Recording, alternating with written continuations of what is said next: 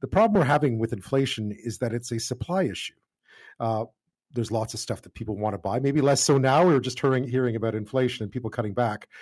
But if you hand out more money, people tend to spend it, and they tend to spend it fairly quickly. So sometimes that just exacerbates the issue. Might not be the case this time around. But let me know what you think. 877-399-9898 is the text line. James in Edmonton says, as an Albertan, I didn't complain about the Ralph Bucks. No, I don't remember many people complaining about the Ralph Bucks. Brent in Edmonton, as far as inflation and cost of living is concerned, says it's my line of credit that's killing me. Yeah, there's a lot of concern. One of the things that really stood out in that Angus Reid poll was concern over debt. 50% or more of Canadians are really worried about debt, but specifically people who are younger. Anyone between the ages of 35 and 54, they say they have too much debt load, about 52%. And that group holds 57% of the debt in Canada. Imagine 57% of the debt is held by 35 to 54-year-olds, and they don't represent that much more than a third of the adult population. So lots of people struggling with debt and with the cost of borrowing continuing to rise, a problem for a lot of people. So maybe the $500 tax credit, you put it towards paying down some debt, probably a good idea. Well, we're seeing the impact of the cost of living right across Canada now, the rise in the cost of living. But one of the areas that's of particular interest to a lot of people is contract negotiations. We're seeing it out here in BC in the public sector. It's happening all across the country. And in the private sector, of course, as well. In July, the governor of the Bank of Canada told a Canadian Federation of Independent Business gathering that inflation is temporary and that it should not be built into any wage contracts. Tiff Macklem got some angry responses to that. Now, UNIFOR is the largest private sector union in the country. It represents some 315,000 workers in more than 24 sectors. It was formed nearly a decade ago in a merger between the Canadian Auto Workers Union and the Communications, Energy and Paper Workers Union of Canada. It has hundreds of collective agreements up for renewal this year.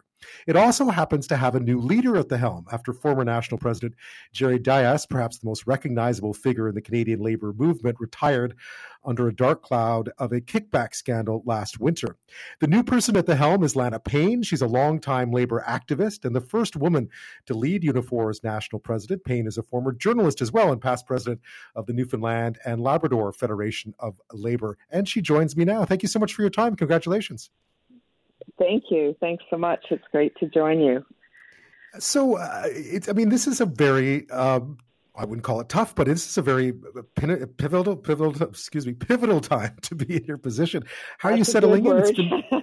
Pivotal. It's only been a few weeks, but how are you settling into the new role? Yes, it's been not quite 2 weeks. Doing really well, but I think it's to all of what you spoke to in your intro. It is a really pivotal time for working people in Canada. We're just coming out of many decades where wages barely kept pace with inflation, and in fact, lagged far behind inflation over the last 30 years. We have a bit of a tightening labor market, although we've seen obviously some of that changing in the last month or two as a result of some of the actions taken by the Bank of Canada around interest rates in an attempt to slow economic growth. But the reality is, we came out of this pandemic. Workers really saw the value of their work put through a positive lens. There was no doubt many workers, particularly those on the front lines, healthcare workers, pretty much everybody in sectors that we were depending on, warehousing, all of those important sectors throughout the pandemic, we saw a real kind of redefining of people's work and the value of that work, because a lot of us wouldn't have been able to get through the pandemic without these workers. And now, couple that with the steep increase in inflation, a bit of a tightening labor market, and we see an opportunity, obviously, at the bargaining table to make up some lost ground. So to see these remarks from the Bank of Canada was, probably not surprising, but extremely disappointing. And also their medicine for bringing down inflation is really going to punish a lot of working families in this country. And we've got to start having a better conversation in Canada about how we tackle things like inflation instead of basically making workers pay the price, when we all know what's been happening is a lot of corporations have been raising their prices because they can, whether you're talking about gas or whether you're talking about food. These things are far outstripping, and we can see profit margins going up considerably as a result, for example, 2021 and throughout this year. So a lot of that money is going into profits, and workers are basically saying, look, it's time. We want our share of the pie. How do you go about doing that? Because clearly a lot of companies will be listening to what the Bank of Canada is saying, that this is temporary, and that wage increases. We've had economists on this show say the very same thing, that if suddenly we get into a wage increase cycle due to inflation or perceptions of inflation, that we are going to exacerbate this. At the same time, you don't want to be in a society where inflation far outstrips wage gain, right? I mean, it just doesn't work in the long run. Is there a happy balance in there? Do we ever see the prices come back, Dan? That's the problem. I mean, once you start seeing grocery prices go up the way that they've had, for example, 10% over the last year, an incredible increase in prices, and do we really think as inflation comes down that those prices are going to come down too? It's very doubtful. And as a result, now workers will have had their purchasing power cut considerably. So there is only one way to catch up here and make sure that people, have decent living standards through this. And that's the work we're doing at the collective bargaining table. And the reality is, if businesses want workers right now, they're going to have to pay for them, and we're seeing that in many sectors. And I think part of the challenge, I heard you mention public sector negotiations just in the intro, and in many provinces we have really horrible legislation that basically prevents fair and free collective bargaining, and as a result, we're looking at a crisis in some sectors in the public sector, healthcare being one of them. So governments have really kind of got to get their head around what's happening in our labor market, and employers are going to have to get used to a tightening labor market for some time now, and that's the reality of the world we live in. So it's about time that we start making those adjustments, and that working people are catching up, and that's been our priority all of this year, and we've probably got about 400 collective agreements to finish up before the end of this year, and every single table. This is the main issue being discussed is how do we keep pace with what's going on out there. And I think we also have to give some consideration to what's actually causing inflation. It right now, if you analyze all of this and you listen to some of the economists on all levels of the spectrum, this is not workers' wages that are driving inflation at the moment. It's the price of goods and supply chain issues around the world. So, doing harm to working families isn't going to change any of that. When you look ahead, you have lots of experience at this. You've been doing this for the better part of 3 decades. You were a journalist as well, yes. I know. When you look at all of this, I think back sometimes to the 70s, and I grew up in the 70s, and strikes and frequent strikes. Are you concerned at all that we're heading into sort of a winter of discontent, so to speak, not to coin an old phrase? I think we're already in that period of discontent. Last year, we had more disputes in our union than we had at any other previous year. This year started off the same. They're not long disputes, but they are setting a tone and the temperature of the times. There is renewed worker militancy, and it is because of all of these factors that I've talked to you about coming out of that pandemic. The inflation just chewing into people's paychecks, workers at the bottom of the scale not being able to make ends meet. Minimum wages are still relatively very low across the country.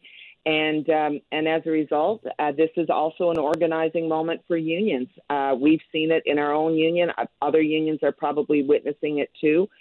Workers are seeing the value of being in a union. And so, we've had any number of new groups of workers join our union in the past year.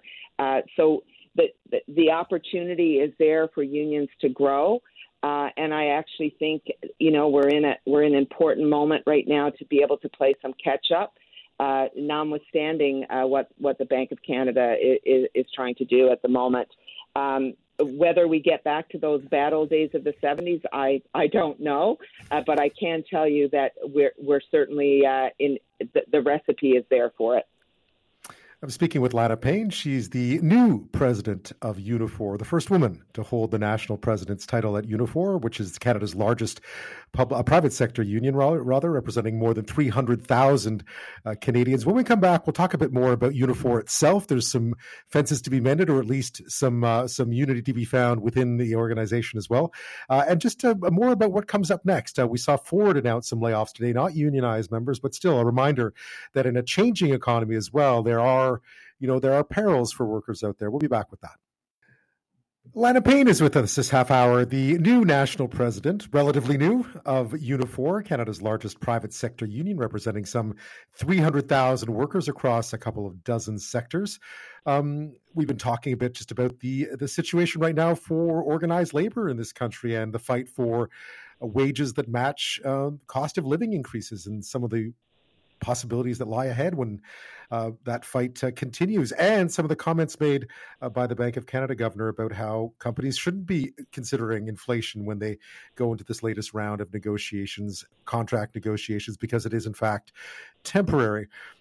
You and many other people, Lana, were quite upset by what Tiff Macklem had to say. Does that continue, or is there a kernel of truth in it? Is there, again, I guess I started off by saying, is there a happy medium between trying to get fair wage increases for your members at the same time as trying to keep inflation in check, or is it a non-starter, do you think? Well, not the way the Bank of Canada is doing it. I think that there are lots of things that can be done to deal with inflation. When you look at the cost of some things that Canadians have to pay for, whether it's big cost items like childcare, whether it's transit, these are things that government can certainly help with respect to the affordability crisis that many Canadians are facing right now.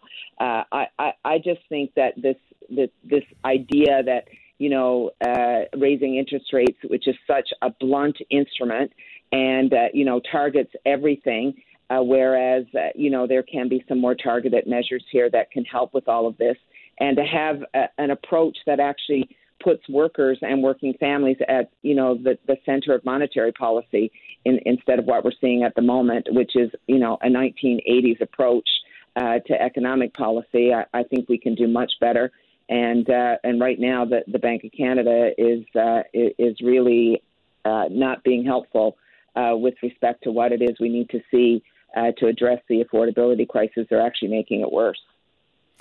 Do you see that? Do you see the impact of those words when you sit down to negotiate? Well, the reality is, despite what the Bank of Canada is saying, most employers realize that they got to keep a skilled workforce. They've got to retain who they have, and at the same time look to recruit new workers. And they're not going to do it with wages at the bottom of the barrel. They're not going to do it with unsafe working conditions. That is the reality of the time we're living in. So I'm not sure when the bank gives that kind of advice that many employers can really realistically take it. They're fighting for skilled workers. They're fighting for workers out there. And the reality is we've had many employers come to us and actually want to open up agreements early so that they can address what's going on in the labor market. So maybe the bank needs to come down on Main Street and have a look at what's going on in the real world. Just to switch a bit, because I know you were elected at the beginning of the month and you've been in the position for a few weeks. You came in really on a whole, on a campaign really about transparency and accountability. We know what happened with the previous leader, who was a very well-known individual, Jerry Dias. Within the organization itself, how much fence mending has to be done, and how difficult will it be? Well, I think it's really interesting. I've been asked about this a couple of times. I was really clear throughout the campaign to become president about the kind of union that I think is possible for us, about the kind of union that we signed up for in 2013, a democratic, militant, accountable, and transparent union. And there are a number of things that we have to do to make sure that we get there. And I've talked openly about those things. And I think the reality is once the election was over, you could almost see in the room, the convention room, our local leaders and activists saying, okay, let's get on with it now. We've got a job to do out there. Our job is to put our members at the heart of the work that we do and to fight for them every single day. And we're trade unionists, and we understand that this is a tough period that we're all in. But the reality is it will be made easier the more solidarity we build. And I'm not saying that, there's any shortcuts to this work, but you roll up your sleeves, you get out there, you work with your members, you empower your bargaining committees, and we make gains for working people. That's my job, and that's the job of our staff and our local leaders, and they understand it well. So I think when you focus on the work at hand, then wounds get healed. And it was really clear that our local leaders in that room, all 1,700 of them, it was like we turned a page by Thursday, and now we're on with building our union and building a better environment for working people throughout the country. I do have a few minutes left, Lana. I mean, I've been a UNIFOR member in the past. I think lots of journalists have been at some point. Yeah. Perhaps part of the problem I always felt was that there was too much of a cult of personality within, and certainly UNIFOR is not alone. But this idea of the one at the top who makes things happen, is it time to move on from that? Because it can be destructive, obviously, when things go wrong for the person at the top. I think there needs to be a balance. You need to have strong leadership at the top, but I think the way you build a union is that you build worker power. And I know when I say those words, people are like, well, what do you mean by that? Well, the reality is I mean exactly that. You work with locals. You make sure that it isn't just about one person. You're empowering locals to do the work that they need to do in their workplaces, and you build your union that way. And I think, it has to be about a shared leadership. We have strong leaders in every region of the country. I rely on them for advice. Their ear is close to the ground, which is really, really important. And that's how you build it. But at the same time, I'm the main spokesperson for UNIFOR, so that means I've got to be strong in my beliefs and lead that way too. But I think that there is a balance that can be reached with respect to the kind of leadership that we put forward.